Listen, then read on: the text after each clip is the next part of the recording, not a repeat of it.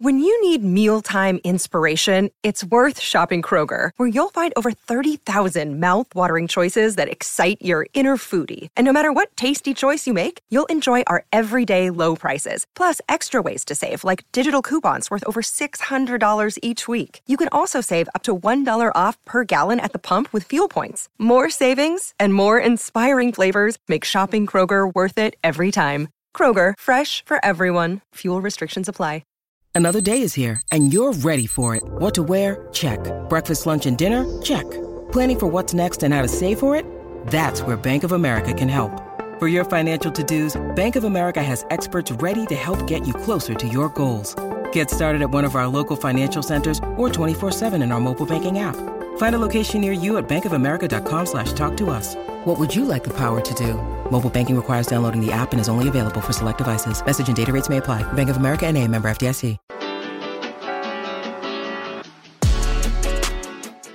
Hello, and welcome to the Unsackable Podcast. I am your host, or just a co-host today. We all host together. It's a mess here, right? We don't even know who hosts this podcast anymore. But what we do know is that Manuel is not here today. So I will be doing most of the talking. Hi, I'm Filippo Silva, and today I'm joined by Adrian Sousa. Did I pronounce it correctly, Adrian? Because I'm good with Portuguese. Yeah, I mean, look, I've heard Sosa, I've heard Sousa, I've heard Sousa, I've heard it all, and I don't really care to correct people, but, as a Portuguese person, you're Brazilian, my bad, but someone who speaks Portuguese, you get a pass to say it however you like. I don't really care. I would call you, if you were in Brazil, I would call you Adrian Sousa. There you go. That works for me. I love the sound of that. You know what? I'm going to say something that's going to piss off my own people, in a sense. I personally like the sound of Brazilian Portuguese over Portuguese. It's a lot more, it rolls off the tongue nicer. It's more sing-songy. It's a lot nicer. Current Portuguese from the continent sounds a little bit Russian at the moment, doesn't it? It's choppy, dude. It's very, very choppy.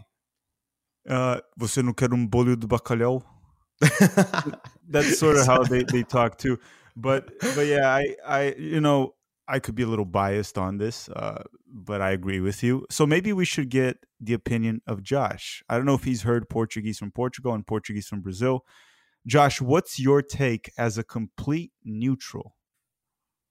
I can't say I'm familiar with the sounds really of either or the difference of either, but it's the first time I ever heard you speak in Portuguese, Filippo. It was very nice. I did a project in college on it was supposed to be I took a Spanish class and I convinced my prof to let me do it on Brazil because everyone else was, there's only so many countries that speak Spanish, so I convinced her to let me do it on Brazil. So yeah. Other than that, no, I don't know a lot about it. So, I mean, that was interesting to hear, Filippo. I enjoyed it. Yeah, I think you just got to get an interview from Neymar and then one from Cristiano. And then you have to just compare and see which Portuguese you like the most. All right, beautiful. I can do that. Yeah, we've got to figure that out in the next episode of Unsackable Podcast. And hey, if you're on Twitter, if you are leaving a review, let us know which Portuguese do you prefer and why is it Brazilian Portuguese. But today we have a lot to talk about. We're going to do a quick European overview of what happened in the UEFA Champions League, possibly a little bit on the Europa League. I didn't follow along as much for that. We'll talk about how CONCACAF players did in the Champions League. That includes Americans, Mexicans, Canadians, Jamaicans, Hondurans, whoever played. And then we'll talk briefly about Cristiano Ronaldo, what's going on with Portugal, a little bit of Portuguese World Cup talk. Last but not least, we'll wrap things up with MLS Decision Day that will be this weekend. So, boys, why don't we start with the UEFA Champions League? I'll go to Josh first. Did you watch any games? I did. It was a good week. I watched 4 games. The first one was the Bayern match. Now, I didn't expect that to be a close one by any stretch. It wasn't, but I mean, they dominated the match. They won 5-0. They looked very, very good. Leroy Sané is hitting an entirely different time of form right now. And then I followed it up by watching Club Brugge against Atletico Madrid. I think Club Brugge is a story that we should touch on. I think what they did is incredible. I know for a fact every single one of us for our predictions took a look at that group and put Club Brugge bottom and said they didn't really have a fighting chance. Now they're topping the group, 6 points clear of second place. So incredible story. They were deserving winners, and Atletico Madrid once again looked just, I don't know, a little poor, a little lost, not no true identity of really how to break down this team when they play a certain way. And then on Wednesday, I kind of flipped back and forth between the Chelsea game because they got a pretty impressive lead, and I was also keeping an eye on the Dortmund game, which again was a bit of a runaway. So those are the kind of games I kept a special eye on. So I'm curious to hear which ones that you guys watched. Yeah. So Adrian, just 1 second before I give it to you here, just to update everyone. I don't know if it's Club Brugge or Club Brugge. All right. I've heard people say it in different ways depending on where they're from in Belgium. But Club Brugge leads the group with 9 points, as Josh was saying. Porto, Leverkusen, and Atletico Madrid had 3. So honestly, Club Brugge is essentially one draw in 3 games away from advancing. They scored 7 goals in 3 games and they allowed none. So that is quite impressive. And it pretty much shut my mouth, Josh's and Adrian's. But Adrian, go ahead. Well, I was just going to bring up sort of what Josh touched upon there, is that Atletico continue to look a little bit shaky and weird. And this sort of feels like the story of the last couple of seasons since they won La Liga in a somewhat surprising fashion a couple of years ago. It feels like the same story where they play poorly and then they get a little run of form and then they look good again and everyone's hailing Simeone. Oh, yes, he's done it again. But I think that legitimate questions can start to be asked of Diego Simeone and what he's doing with this side, because it feels like it's just not working anymore. And you see that happen with these sort of long-term appointments. I mean, he's been there forever. He's done unquestionably incredible things for the club.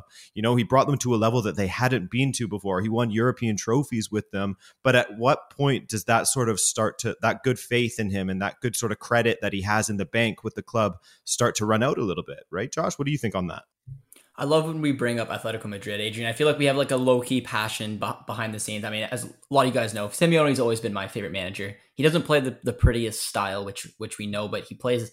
I just praise him for grabbing a team in the past that maybe didn't have the most talent and is able to get them to incredible heights. And then it almost seemed like when the more talent came in, the harder the job came for him. But to touch on it, yeah, I mean, he's been here for so long and he's gone through slumps before where he, couldn't replicate the Champions League finals or the league titles. He's had shaky starts and the club always sticks with him, which is something that I want to praise for Atletico Madrid. It's not something that a lot of big clubs like that can do. He's been there for coming up on 11 seasons in January, and he's done some incredible things. But I specifically want to touch on this season because I do think that it's a little bit awkward. I want to get your guys' take on it as well, because I've never in my lifetime seen a situation where a manager had to restrict the number of minutes from one of the players he wants to be their stars. If you guys don't know what I'm talking about, Antoine Griezmann, apparently that there was a rumor that he had to play 50% of his matches for the automatic purchase option to activate, and then Atletico would owe Barcelona 40 million. So instead of trying to activate it, Simeone was told from the club to go out of his way to play Griezmann basically for the last third of each and every match to start the season. So considering how much Simeone loves Griezmann and Griezmann loves Simeone, and he's supposed to be a big part of this club, and you can see when he comes on the pitch how much everything kind of goes through him, to only be able to use him 1/3 of the time was a little frustrating. And Simeone just said, I'm a man of the club. I have to do what they basically said. So that just got put to bed. The purchase has been dropped from 40 million down to 20 million. Griezmann is now allowed, I guess, to play as much minutes as he possibly wants. So Adrian, I want to throw it back to you. Do you think that's as big of a deal as I'm kind of making it out to be, that Simeone with one of the players he really wants to utilize, because we've talked about numerous times about how poor João Felix has been.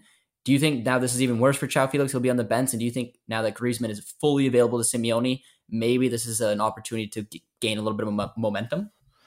Potentially, yeah, but I think that that's a little bit worrying if you have a manager whose success is so much predicated on one single player. And like you said, they've brought in so much talent, attacking talent, all these different guys that haven't really panned out or haven't panned out to the extent that they thought that they would. João Felix, this has been... I know that he's put in some goals and assists here and there, but for the most part, it's been a little bit of a nightmare transfer. And, I'll hold my hand up as being a big João Felix defender, but he just hasn't looked the part. Now, is that down to a breakdown in relationship with Diego Simeone or not? Because it feels like they're constantly playing defense of, there's nothing wrong between João Felix and Diego Simeone, but we always see João Felix storming off the pitch, storming down the tunnel, etc., etc. So I think if you're putting all of his success predicated on one single player, that is a little bit worrying if you're the club and this manager needs one player. But I can see the flip side of it, where there's a lot of clubs where there's so much of their success is on one single player. It's so important to their success. I think that personally, like I sort of alluded to earlier, Diego Simeone has done incredible things for the club. And like you said, he's gone through slumps and come back and won La Liga like he did a couple of years ago. But it just feels like the cycle sort of coming to an end, and you kind of get diminishing returns once you've been at a club for so long. It's very, very rare in modern football to have managers that stick around at a club this long. Honestly, this is a bad answer because I'm so split on it, Josh. I have a lot of respect for Diego Simeone, and I think that based on what he's done for the club, how he has elevated them already, he does deserve the opportunity to turn things around. But I feel like I've said that many times over the last couple of years. And when do you say, okay, it's best for all parties if we try to get someone else in here that can move the club forward? It's difficult, it's like people trying to let go of Cristiano Ronaldo being a starter for Portugal. It's a scary sort of future because you're so used to seeing that. And so seeing an Atleti without Diego Simeone running up and down the pitch, it's got to be a scary sort of future. A lot of uncertainty surrounds it. So I can understand why they want to stick around with him. Yeah, I'll throw it over to Tact here and we can maybe move on. But I guess from my point of view, because I totally agree. I mean, if you need to rely on Griezmann to come in and completely change the fortunes, obviously you're not in the best of state. But I do think Griezmann's look pretty good and relatively fresh right now because he hasn't played a lot. But in my opinion, when I look at Atletico, they've had seasons in the past where they were playing catch up, poor starts this season, had to make up. They always found a way to get into the Champions League, which obviously, is the end goal. They obviously they want to win the league, but they always find a way. And then they've even had seasons where they finished third in the Champions League, gone to the Europa League, and went on and won it. So even though it's not the worst start in La Liga, it's not a great start either in Champions League, but I still feel like time will never be an issue with Simeone. I personally believe that he will never get sacked. One day he will just decide that my time has come and he's time to walk on. And I think the proof is there just from poor starts in the season and the Champions League in the past, but he just got so much goodwill that I think the club just almost owe it to him. She's like, let us know when it's your time to move on, when you want to go and manage Argentina or Inter or Lazio or someone like that. But I don't know, Filippo, what do you think? Well, very quickly, I do think the Griezmann situation definitely doesn't help him, but there's definitely more to it. But at the end of the day, like you all said, we've seen Simeone struggle with Atletico Madrid so many times and come out of it stronger. So I would wait a bit longer. We'll see how he bounces back, maybe even this season. We've seen him have bad seasons and come back and do incredible things. So I would still wait a bit more. It's still early in the season, and we're going to have a full World Cup break that can change a lot of things. It's going to be a different Euro season this time around. But yeah, Adrian, what's up? I just wanted to make it clear, I do not think that Diego Simeone should be sacked. Just so everyone knows. I think that he deserves the chance to turn things around always, and he should always be assessed at the end of each season. And I actually agree with Josh in that it should be his choice when to go. So I'm not anti-Simeone, guys, just so it's out there. Yeah, so just moving on, because I want to move us to a different topic in the Champions League, which is Group A. Right? Group A has a few fascinating, interesting stories to talk about. And I think the first one we can go into is Napoli, right? I even had to go check because I haven't been following Napoli much because I didn't really expect much of them this season, right? I really didn't. They lost a lot of key players, one of them even in Major League Soccer, Insigne. But I even had to go check their starting 11 to see if maybe they signed Diego Maradona and Careca again, because all of a sudden this team is just killing everyone ahead of them. They're just amazing. In the Serie A, they lead the league with 20 points. They have 6 wins and 2 draws in 8 games. They've scored 18 goals. They've only allowed 6. They have 20 points. They're tied with Atalanta in first. And in the Champions League, which they have a fairly tough group, right, with Liverpool and Ajax in it, they've won all 3 games. They lead Group A with 9 points, 13 goals scored, 2 goals allowed, with Liverpool behind them, Ajax behind them, and Rangers from Scotland behind them as well. So here's my question to both of you, because I haven't been following Napoli, but right now I'm going to start doing that. What's happening right there? Does anyone know? Was anyone actually expecting Napoli to be like this? Josh, Adrian? Josh, you got your hand up. What's up? Yeah, I'll start. I wouldn't say I expected them to be top of the table by any stretch, but there was a lot of criticisms leading into the start of the season that they didn't replenish the squad in a lot of different ways, even though they they did bring in a lot of quality players, but you talked about some of the quality at left. I mean, like legends of this side, but it was always legends that kind of fell a little bit short with this Napoli side. There's always been very good teams over the past few years that never got over the line. This club wants to win the Scudetto. They've been close, but they had Dries Mertens who left. They had Insigne left. They had Koulibaly who left.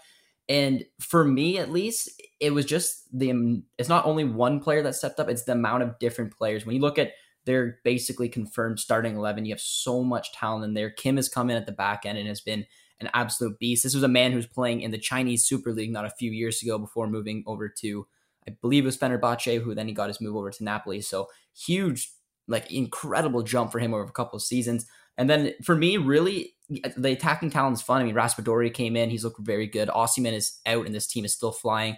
Simeone, basically the super sub that has scored.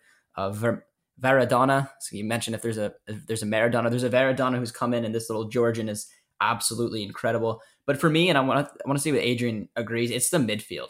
The midfield is absolutely fantastic. Two players for me that really stepped up. Zielinski's always been a player that's performed. He's versatile. He can play as the 10, drop down as the 8. But Lobotka and Gisa have been phenomenal. Absolutely phenomenal this season. They're a big part of the reasons why the ball has stayed out of Napoli's net. They've switched in transition. There's an attacking side as well. I mean, in that 6-1 win, Gisa got 2 assists as well. So for me, the most impressive thing is, despite how much fun it is to watch the attack, it's that 3-man midfield. And I mean, Spalletti's done an incredible job. And I think this is right now one of the biggest opportunities for Napoli to finally go home and maybe take on that Scudetto opportunity. Yeah, the midfield is huge. I mean, getting Anguissa in there, and also they brought in Ndombele as well, and he's starting to get better and better because he's a player who has sort of chronically been almost seen as an underperformer in the eyes of some of his former managers, that you can see the talent there, but he just isn't. I don't know whether I don't want to say it's a commitment issue or what it is exactly, but it seems like Spalletti is finally the guy that has a system that suits him, and he's starting to come off of the bench and really make an impact. But yeah, Anguissa was one of those players that I remember when he was at Fulham and everyone was sort of like, what is this guy doing at Fulham? Like, his talents are almost wasted being at a club like this. So seeing him at Napoli and really thriving there in that spine that they have, that, like you mentioned, Kim Min-jae, who came in to fill in for Koulibaly, there was no guarantee that anyone was going to be able to fill the shoes of Koulibaly. And I wouldn't even go that far as to say that he has done so as far as all of the things that Koulibaly offered that back line, as far as his distribution, etc. But at the very least, they still have that strong spine of Kim,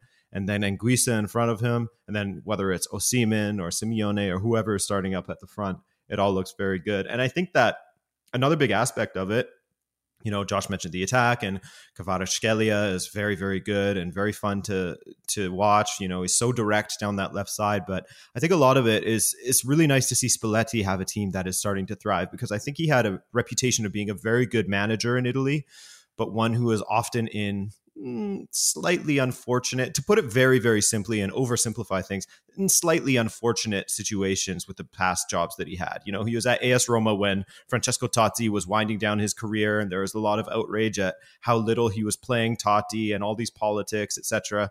And then he was at Inter Milan when there was still sort of a little bit banter era-ish, just a little bit banter era-ish, and he'd never really got the opportunity to truly thrive, and a lot of their misfortune was pinned on him. And so now you see him at Napoli, where there's still pressure, don't get me wrong, but perhaps a much better situation overall with the squad. And you can see that Napoli's scouting system is just so good, finding players like Kvaradona from Batumi over in Georgia.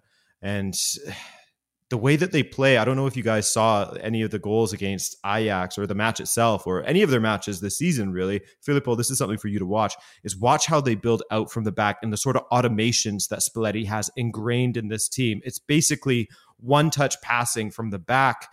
It goes from, the fullback to the central midfielder, out to the winger, back inside to the striker, then an overlapping run from Kvara down the left. It's just stunning stuff to watch. And I'm really interested to see if they can continue on this trajectory, because currently, as you said, they're blowing everyone away in their Champions League group and in Serie A. So and you look at all the other Serie A teams, AC Milan has a crazy injury list right now and are not looking like themselves. Inter Milan are not looking like themselves. Juve are definitely not themselves. It does feel like Napoli are the out and out leaders, despite being on level points with Atalanta, who it's a weird Atalanta this season, isn't it? They're sort of getting 1-0 wins as opposed to their 6-4s and stuff from the past. So they used to be known for just scoring a lot. Yeah, exactly. That was basically their identities. They lost that identity. They but became still Italian. They became Italian. That's it. They really embraced their inner Italian. But yeah, it's interesting to see if they'll be able to keep it up at the top of the table, because one thing's for sure, Napoli are the most entertaining team, for me at least, to watch in Europe right now. One thing before, because there's another story that I want to go through in this group, but Napoli last season, if I'm not mistaken, they started the season very hot also, and they cooled off. I remember they were leading the Serie A early on. I don't remember the overall circumstances of that, if it was as deep into the season as they are now, even though it's still early. But they also did have a very good start to the season and kind of fell off. Didn't have a bad year, but definitely didn't keep up with what we're seeing now. And maybe I'm wrong with that. Maybe my memory's not working as well, so don't hold me accountable for what I just said. But the other story, Adrian, and I'm going to bring this one back to you. I don't know how much Josh has been following this, and probably a quick one. Darwin Núñez for Liverpool. He's been getting goal-scoring opportunities, but he's not scoring maybe as much as many would expect. What are your thoughts on that? What's going on there with Darwin Núñez? And Liverpool, too. I guess we could even say Liverpool, at least in the Premier League right now, they're qualifying the champion, but in the Premier League, they're definitely underachieving from what's expected from them. Yeah, they are. They really are. And we've seen Klopp. I mean, a lot of it is down to their defense. I mean, Virgil van Dijk does not look like himself. Trent Alexander-Arnold. I know that there's a lot of Alexander-Arnold sort of defenders out there, pun intended. But his defensive side of his game, it's just too many examples of miscues from him, of, sort of lackadaisical defending, of not protecting his back post or being aware of who's at the back post. We've just seen it too many times. Virgil van Dijk starting to make crazy mistakes that we never would have expected of him. So he switched to that 4-2-3-1 to sort of cover that back line a little bit. I don't know if he'll continue in that direction. But the other sort of issue, if you want to look at it as an issue, is, of course, Darwin Núñez, as you mentioned, in the attack. Now, it's too bad because he was on such a great run of form for them. I know it was preseason, but he scored 4 goals against RB Leipzig. Then he came on and changed the game for Liverpool against Manchester City in the Community Shield. Then he came on and he changed the game once again for them, getting a goal and an assist against Fulham. And then he got that red card. The memes started to roll in, the disaster class compilations on Twitter, social media. He's been viciously attacked on social media. And he's a guy who I can say firsthand, not quite firsthand, I don't know him personally, but from following him at Benfica, of course, when his confidence is low, he is not good. And you notice that the most in his finishing. He snatches at chances. He tries to just blast it and it goes straight at the keeper or over the bar or what have you. He has absolutely no composure when his confidence is low. And that's what we saw in the first season at Benfica. He had very little confidence, but he was still getting into those positions. So his instincts around the goal are good. So as I said at the very beginning, or this past summer, I was speaking to a lot of different Liverpool channels, etc., getting the lowdown on Darwin Núñez. I always thought that he would be a second season signing. I always thought that his first season, he'd probably get around 10 to 15 goals. He could very well get more than that if he starts to catch fire soon. But he's definitely a second season signing. He needs to build up his confidence. He's even said in an interview recently where he was speaking about how his confidence is low right now, and he's very much affected by it. So I think that the most important thing, which you highlighted, Filippo, is that he's getting into those scoring positions, because that's something that's very difficult to teach to players, is their instincts in the box to get into areas where their teammates can find them, etc. The finishing will come back. I mean, they're certainly hoping that it will come back for £100 million or whatever it was. But yeah, patience is needed with Darwin Núñez. The price tag doesn't help him out at all, but I think that he'll still be an effective player under Klopp. Weren't there comments that he was struggling with English also? Or is that not true? Yeah. There was an interview where he said that he can't understand Jurgen Klopp's sort of match discussions and when he's telling the team what they need to do, et cetera, et cetera. So he's leaning on guys like Luis Diaz and Thiago and Fabinho to sort of relay that information to him. So that's a little bit of a block as well. And once he's able to actually communicate with the manager better, then that's just going to expedite the process even further. Yeah, all of that will... It seems like Darwin is more of something that will just click eventually. I wouldn't be too worried if I was a Liverpool fan. Probably going to be a rough season for him overall. maybe he won't even get those 15 goals that you just said. Maybe he won't even get 10. But he could just click, and he's finding space. He's getting opportunities. The finishing will be there. He'll adapt better to England eventually. He's probably struggling to adapt to the country as well. That'll be quick. He's a young player, and I wouldn't be too concerned if I was a Liverpool fan right now. We know how good Darwin Núñez can be, and we're probably going to see it during the World Cup for Uruguay.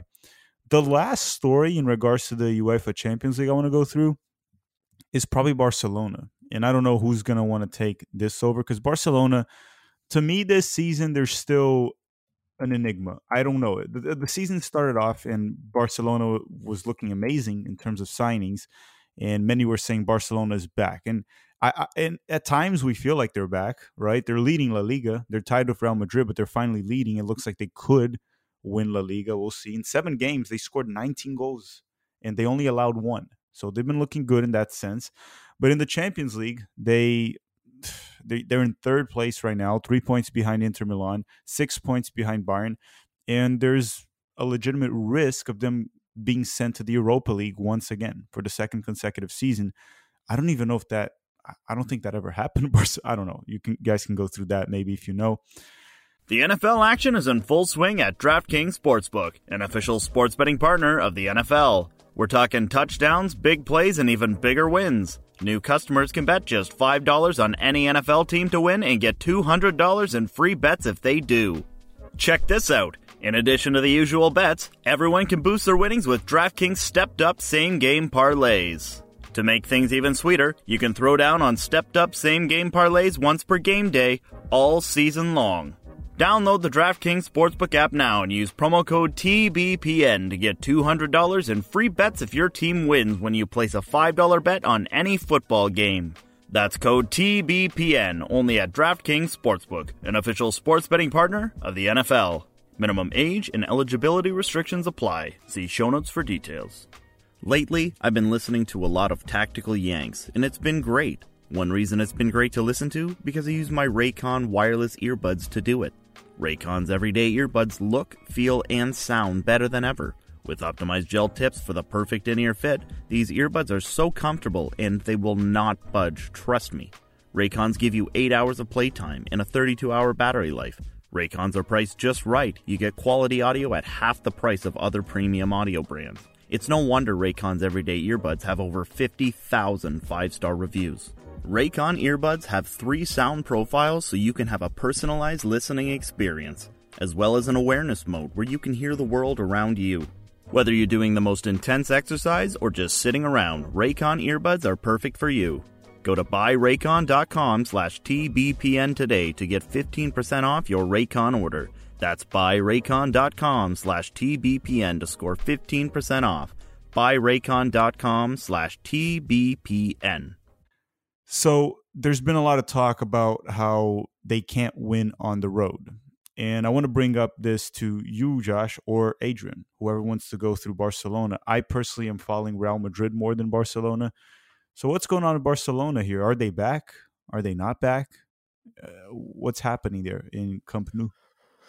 It's kind of weird because it goes back to last season in the Champions League as well, doesn't it? Because it's in the last 3 matches they played away from home in the Champions League under Xavi, they have not scored a single goal, which is a little bit surprising, especially when you look at the players that they brought in this season. Now, of course, you can give them a little bit of credit in that they haven't been exactly the easiest of teams to go away to. You know, it's Inter Milan at San Siro, it's Bayern Munich at Allianz Arena, and I believe the last season, it might have been, for their last away game, it might have been Bayern as well. So not exactly the easiest of matches, but with the players that they have on the pitch, Rafinha, Dembele, Lewandowski, then they have, Pedri and Gavi behind them, etc. You would expect a lot better, wouldn't you? So it all looks a little bit, when they're coming up against these teams that will sit back and defend, they really start to struggle. And we saw that against Inter.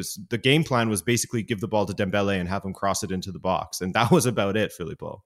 How much of that do you think it's a bit of like positional play? Because I see this quite often. Sometimes positional play works against bunkering teams, but at least from my experience in soccer watching and everything, usually more fluidity and freedom to the players work a bit better. against bunkering teams. And Xavi loves positional play is a very Barcelona-like thing, right? We've seen that the past decade. It could be a bit of that. And I've seen Brazil struggle with that when Chichi tried to implement positional play. And then Brazil becomes a lot better in breaking down low blocks when there's a lot of freedom for the players to roam and fluidity. So it could be a bit of that from a tactical standpoint, but I haven't really watched them enough play to, have a legitimate opinion. That's the best. Does anyone want to add anything else to Barcelona? Josh? Yeah, I mean, Adrian kind of touched it. I wouldn't say that they're 100% back, but I mean, the start to their season in La Liga has been nothing short of incredible. Besides that opening match where they drew 0-0, they're six, like you mentioned, 6-1-0. They've only conceded 1 goal and scored 19. Like, that's an incredible start to the season. They're sitting in first place. They now have a goal scorer like Robert Lewandowski, and there's a goal he just scored over the weekend to get them the 3 points. And they didn't play well at all. They didn't look like the goal was ever going to come, and they just had someone of the quality of Lewandowski who took on the defender, little cut back, and then just swung it post. And it was a gorgeous goal from someone who's one of the, if not the best number 9s in the world. But in the match against Inter, and Adrian kind of touched on it, I mean, it's almost like once the Çalhanoğlu goal went in, which was just a hit out of nothing. It was completely against the run of play. It's like they panicked, and Xavi said, all right, well, this is what all we're going to do is crosses. And I believe the stat, don't 100% quote me on it, but I believe they had 35 crosses into the box. And I mean, obviously Inter could just deal with it. They found a way to deal with it. I was watching a little bit of the game towards the end there, and I probably watched the last 15 minutes because I think there was like 10 minutes or something like added on.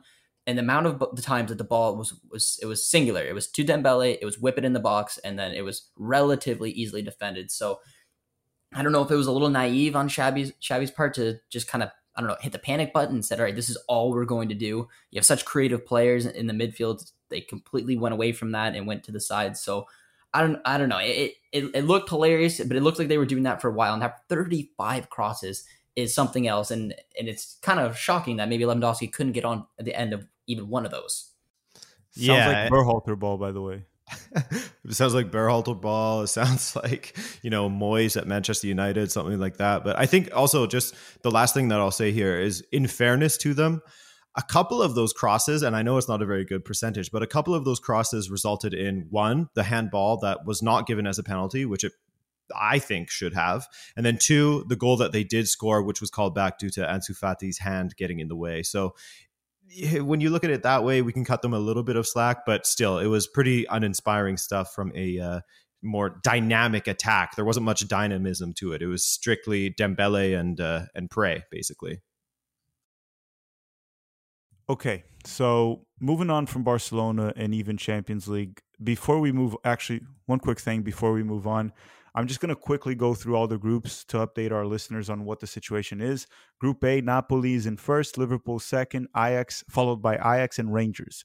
Group B, we have Club Brugge leading the group, followed by Porto, Bayer Leverkusen, and Atletico Madrid in last place.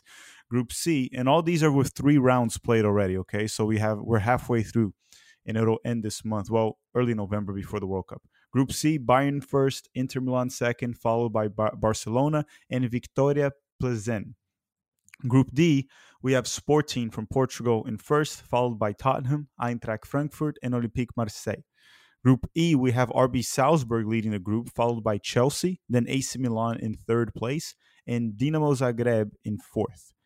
Group F, Real Madrid, the current champions, lead the group with 3 wins in 3 games, followed by Shakhtar Donetsk from Ukraine, RB Leipzig from Germany, and Scottish giants Celtic. Group G, you have Man City leading the group, followed by Borussia Dortmund, Sevilla, and Copenhagen. And Group H, we have PSG in first, Benfica in second. Tied in points, by the way. Both teams have 7. Benfica, shout out to Benfica there, Adrian. They pulled the draw with PSG. In, was it Estádio da Luz? Is that where it was? It was indeed. And Mr. Neymar got pocketed by an 18-year-old. Don't worry, he'll bring his game to the World Cup. And then Juventus in third, and then Maccabi Haifa from Israel in fourth. That's it for the Champions League section of this podcast, besides one quick thing. Josh, we talk about them quite a bit. Adrian follows it somewhat. How did the CONCACAF players do in the Champions League this midweek? I mean, I thought Davies had a pretty good match. It's hard to judge because, like, when it comes down to Bayern taking on Victoria Pilsen. I mean, there wasn't much to it.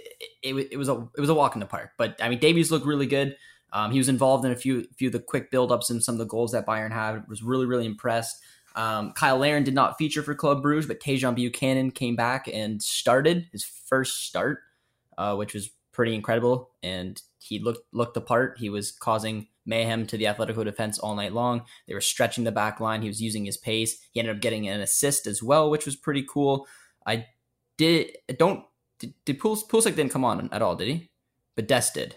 Pulisic did not. Dest did, and it was a horrible performance, to be quite honest. It was a horrible. Like I said, I saw you tweeting about it a little bit as well. I was kind of, like I said, mentioning flicking back and forth. Between. Dude, the problem is some Americans are like, "Oh, he's doing fine." It's like, guys, if you think that performance was doing fine, you hold Sergiño Dest to a very low standard because it was a very bad performance. His first touch was off. His passes were accurate when he played it safe, just passing it sideways or back. He got okay, to be fair, he probably looked fine on offense the first 10, 15 minutes. That he did look fine. Defensively, the second goal, he played a big role on helping Chelsea get that goal, allowing Ben Chilwell to make the run behind him. So, look, it was a bad performance. I don't care what people say. It's just being non-biased. That's what the performance was. Pulisic didn't play. McKennie played. I didn't really watch it because I was watching the AC Milan game. I also watched Malik Tillman play against Liverpool, and it was a very poor performance from Rangers in general, facing a much superior opponent. So Tillman didn't look too good either, but to be fair, the whole team didn't. And even to Dest, right? AC Milan didn't look good against Chelsea for that game. No, they didn't. And there was two Mexicans that went head-to-head.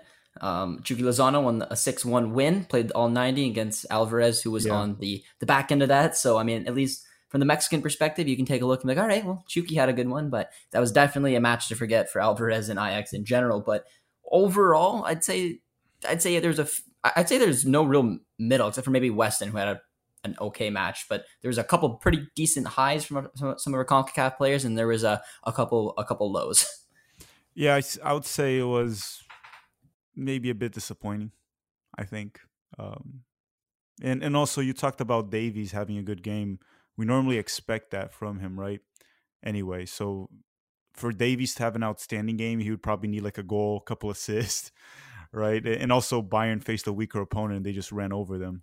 Yeah, it wasn't like he looked good, but yeah, as you said, it was expected. Tajon, I think from the Canadian one, the big takeaway was probably Eustáquio got a win as well, and Buchanan. But I mean, Eustáquio has been playing very well of late. He had a strong performance as well. Porto picked up a win. 3 Canadians picking up 3 wins for 3 different clubs in the same match day. So that was kind of cool, but it was Buchanan making the return. It was really exciting. And yeah, so I mean, decent, really good for the Canadians. And then some of the other nations were okay, but CONCACAF entirely probably a little hit or miss. Last but not least, before we go to MLS Decision Day and close the podcast, Cristiano Ronaldo, right? And I think at least I have a lot to say about it. I know Adrian will too. Maybe Josh will have more to talk about in the Major League Soccer section. But Cristiano Ronaldo, as a Man United fan, and then Adrian as a fellow Portuguese Canadian, I think what's happening right now is we've seen already the end of an era, right? Cristiano's nowhere near what he once was, part because of, father time. Time catches on to everyone. He is... How old is Cristiano right now, Adrian? 37? 37, that's right. 37. He turns 38, I believe, early 2023. So he's closer to 38 than he was to 37 at this point. He's not looking good for Man United. I do think a little bit what plays a role is he doesn't look happy when he's on the field. Even surprisingly, looks like his confidence is shooken up, even the great Cristiano Ronaldo, right, that nothing can shake up his confidence. But even that, against Omonia that they faced on Thursday for the Europa League, where Mix Diskerud, by the way, started for them, not for Man United, for Omonia. And they won 3-2. Cristiano missed a goal like 5 yards away from it. Like he just hit the post on his own. It was bad. Couldn't hit the target. Sometimes the first touch was awful. just doesn't look like himself. I don't know how much of that is age, how much of that is his confidence. He did go through issues. He lost a child, right? Not so long ago. That definitely has to hit you as a human being. So I don't know what's going on with Cristiano, but what I do know is that he does have to leave Man United. He has to go somewhere where he feels happy. Whether that's going to be going back to Portugal and playing for Sporting, that's one thing to say. Whether it's going to be going to Major League Soccer and just having a good time, making some good money, and, not having much the pressure to perform, that can be another option. But it's just, and again, people think sometimes I'm a big Ronaldo fan. I'm not a Ronaldo hater. I do think Messi's the better player, but I think his time with United is done. I think even his time at the highest level of soccer is done. And me and Adrian, I know we agree with one thing, is if Portugal wants to be a World Cup contender, which, by the way, I do think they have the pieces, the players to be a World Cup contender, Cristiano Ronaldo has to be a super sub, a leader, embrace the role as a super sub. And if he does that and they start maybe Rafael Leão as the center forward, I think that team is a World Cup contender. But if Cristiano's starting and everyone feeling the need to pass him the ball and him being the man where he's not the man anymore, that'll be a problem for Portugal in the World Cup, along with their coach, but the coach ain't leaving. But Ronaldo can definitely embrace a super sub role. But Adrian, as you're Portuguese, right, as well, and it's one of your national teams alongside Canada, what are your thoughts on Cristiano right now? It's tough because even sort of putting the idea out there that perhaps he shouldn't be starting, a lot of people will react violently towards that sort of notion just because of Cristiano Ronaldo and the player that he was, which is unfortunate to use that word was, because he was such a game changer. He was such a big game player. He scored for fun. He had so much confidence, as you said. And it just quite clearly isn't working for him in this moment. And you saw, I think that the game against Omonia was a perfect sort of encapsulation. He can still have something to offer. That ball to Rashford, I believe it was. Was it Rashford or Martial? I can't remember. I think it was Rashford. That ball to Rashford was brilliant for one of their goals. It was a really, really good ball. But when it comes to the finishing and his first touch, to be honest with you, I think that it's been sort of going down the drain a little bit in the last 2 years or so. You started to notice a bit of a drop off, and it gets stuck in his feet far too often. In the past, a Ronaldo in his prime, it was one touch, boom, goal. If he even needed one touch, right? Sometimes it would be just a first-time finish. And I think that that's almost what he has to start to work towards. It's just becoming a first-time finisher, because once he starts to dwell on the ball, once it starts to get caught in his feet, he's getting closed down far too quickly because he doesn't have those first few steps of acceleration anymore like he used to. And when he was a player that was so, I don't want to say dependent, but his physicality was what elevated him above so many other people. Once you lose that, you're starting to just rely upon how good your first touch is. And when your first touch isn't there, then you start to get closed down quickly. And he's seeing that happen before his eyes. He's seeing these things that he used to be capable of not work for him anymore. And that's got to be really difficult on his mental. And as you said, he did lose a child during childbirth.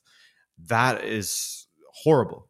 You know, anyone who's had to live with any sort of grief, you don't know when it's going to hit you. You know, he was in the middle of the season when it happened, and he just went right back to work, and he started to put in more performances for United where he was still scoring goals, etc. But then you have a summer off, and that's when it starts to hit you. So I think that that's definitely something that we need to consider when we're talking about Cristiano Ronaldo. But like you said, when it comes to Portugal, the biggest issue is, of course, Fernando Santos, because if he chose to have a conversation with Ronaldo and say, look, we're going to start you off of the bench and we'll bring you on for the last 20, 30 minutes. I think that him coming off the bench for 20, 30 minutes at the end of the game to give defenders something different to think about, mostly the aerial threat and that first time finish in the box, he could be incredibly impactful. But like you said, the entire team is just sort of brainwashed into get the ball to Ronaldo. And when Ronaldo isn't delivering on his end of things, then it just feels like a bunch of missed opportunities. Well, not just that. I do think Ronaldo, regardless of being a bench player or not, his leadership in that team is very important to have him around. He needs to be there. He has a winner's mentality. All the players respect him. And again, not just that, Adrian, the World Cup, when you're out of the group stage, games can go to penalty shootouts. And you might need a leadership, like a player that provides that leadership like Cristiano. And he can take a PK, call in the responsibility for himself. So there's no way I would leave Cristiano out of the World Cup if I'm the Portuguese manager. No way. That would be nonsense. But I do think he should be a backup, a super sub.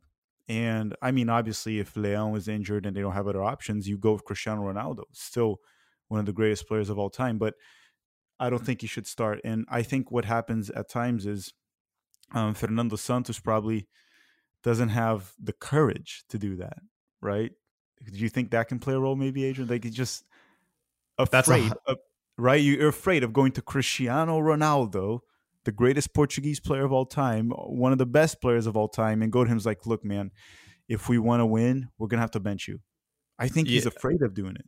He is, because the alternative is you don't start Cristiano Ronaldo, and then if you fail to win, the entire country, the entire world of Ronaldo backers are going to be all over your back now because you didn't start Cristiano Ronaldo, and then that becomes the reason as to why your team didn't win. So it's a bit of a tough situation for Fernando Santos, but like you said, if he had that courage to just go to him, have that conversation and say, look, for this game in particular, because I do think there are games where Ronaldo should be starting, you know?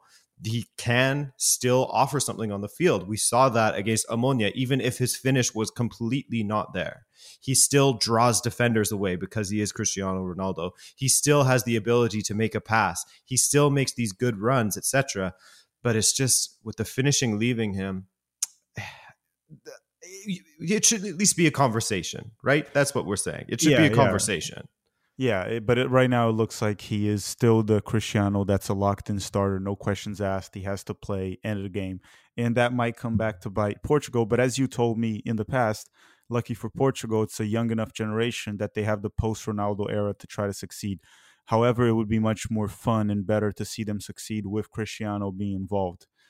Regardless, to wrap things up here in the podcast, and I want to bring Josh. Josh, MLS Decision Day is here. There's some exciting stories. There's some non-so-exciting stories of teams that already are locked in the playoffs or teams that are already out of the playoffs. So I'll start with you, Josh, and I'll give most of it to you. I can briefly talk about Orlando City and what I saw over the midweek versus Inter Miami, which was horrible, to say the least. But Josh, take it from here. Yeah, Decision Day is fun. I mean, last year came right down to like the final kick of the season, which knocked the Galaxy out of the playoffs, got RSL in. There's still a lot of clubs that could potentially miss out. I mean, there's a direct matchup, which is always a really fun one. It's 7v8, Columbus versus Orlando. It's your side there, Tact. And I mean, both aren't in great form. Orlando has lost 4 to their last 5. They do not look good right now. And Columbus, despite not having near as bad as a record, they've tied so many games this season. It's a ridiculous number. And the worst part is that they've lost a ton of points after being in winning positions. They've tied 4 of their last 6, including being up 2-0 in the last match that would have, I'm pretty sure, almost guaranteed them playoffs. Other than that, Inter Miami, with Higuain announcing that he's going to retire, qualified for the playoffs, leaving Cincinnati, Columbus, and Orlando up for grabs. And in the West, Nashville clinched in the last week as well, which means that Portland, Minnesota, Real Salt Lake, and Vancouver are the teams with places up to grabs. And another fun head-to-head is Minnesota versus Vancouver. If Vancouver wins, they need a couple of results to go their way, but there's a lot to play for. Supporters Shield, which, I mean, has its opinions on how much it's actually valued, but it's already been won by LAFC. But I'm always excited for Decision Day because, like I mentioned, even last year comes down to the very last kick of the season. So it'll be a lot of fun. A couple Canadian teams. Well, one Canadian team's already in Montreal, and Vancouver has a chance. But Tact, I guess literally one of the most important games is your Orlando City taking on Columbus. What are your thoughts on that one? You didn't seem overly optimistic talking to me before the show. I mean, I'm excited for this game because it's pretty much a playoff round, right? Where if Columbus gets the draw, they advance. If we win, Orlando, we advance. So it's pretty much a playoff round, so it's going to be an exciting game. The game's going to be in Orlando. I still don't know if I'm going to go. I have some stuff going on Sunday. I'll be able to watch the game. I just don't know if I can go all the way to downtown Orlando to watch the game. My feeling is this. Orlando won the U.S. Open Cup. My fear is that the players, the coaching staff, the board, they sort of feel like the season is already a success, regardless of what happens. That's my issue. Which, if they make the playoffs and win the U.S. Open Cup, I would consider it a success, even if we lose in the first round. But you got to qualify to the playoffs. that is my fear. Against Inter Miami, I saw a team that it looked like a pickup team at times, right? We were down 4-0 at minute like 60 or so. We let Inter Miami score 30 seconds into the game, or 40, whatever it was, when Campana scored that beautiful goal for Inter Miami. So it's not that I'm not excited for the game itself. I'm just afraid that Orlando might just not really care as much as we think. That's my main concern right now. But overall, it'll be a fun weekend, decision day. The games will be all played on Sunday, right? The first part of it, which is the Eastern Conference, will be at 2:30 p.m. Eastern time. And then the Western the Western Conference is at 5 p.m. Eastern time. So it's a little bit later. Rightfully so, because the West Coast is a earlier time zone. But boys, any final thoughts, words, anything you want to say? Any shout outs you want to give to anyone? Say hi to your uncle, your mom, your grandma, anyone? Hi, Manuel. Hope you're enjoying Germany. We miss you. Yeah. No grandma, no aunt, anyone, Adrian? Happy Thanksgiving to all the Canadians out there. Enjoy the food and the sleep that follows. Thanksgiving, dude, it's October. Canadian Thanksgiving. We do it a little bit early. Why? Don't know. Couldn't tell you. Oh, Terrace and Phillips land. What can you do about it? Well, everyone, thank you very much for listening. If you made it this far in the podcast, please drop a review, preferably 5 stars, even if you hate us. Thank you very much for listening, and I'll see you guys next week.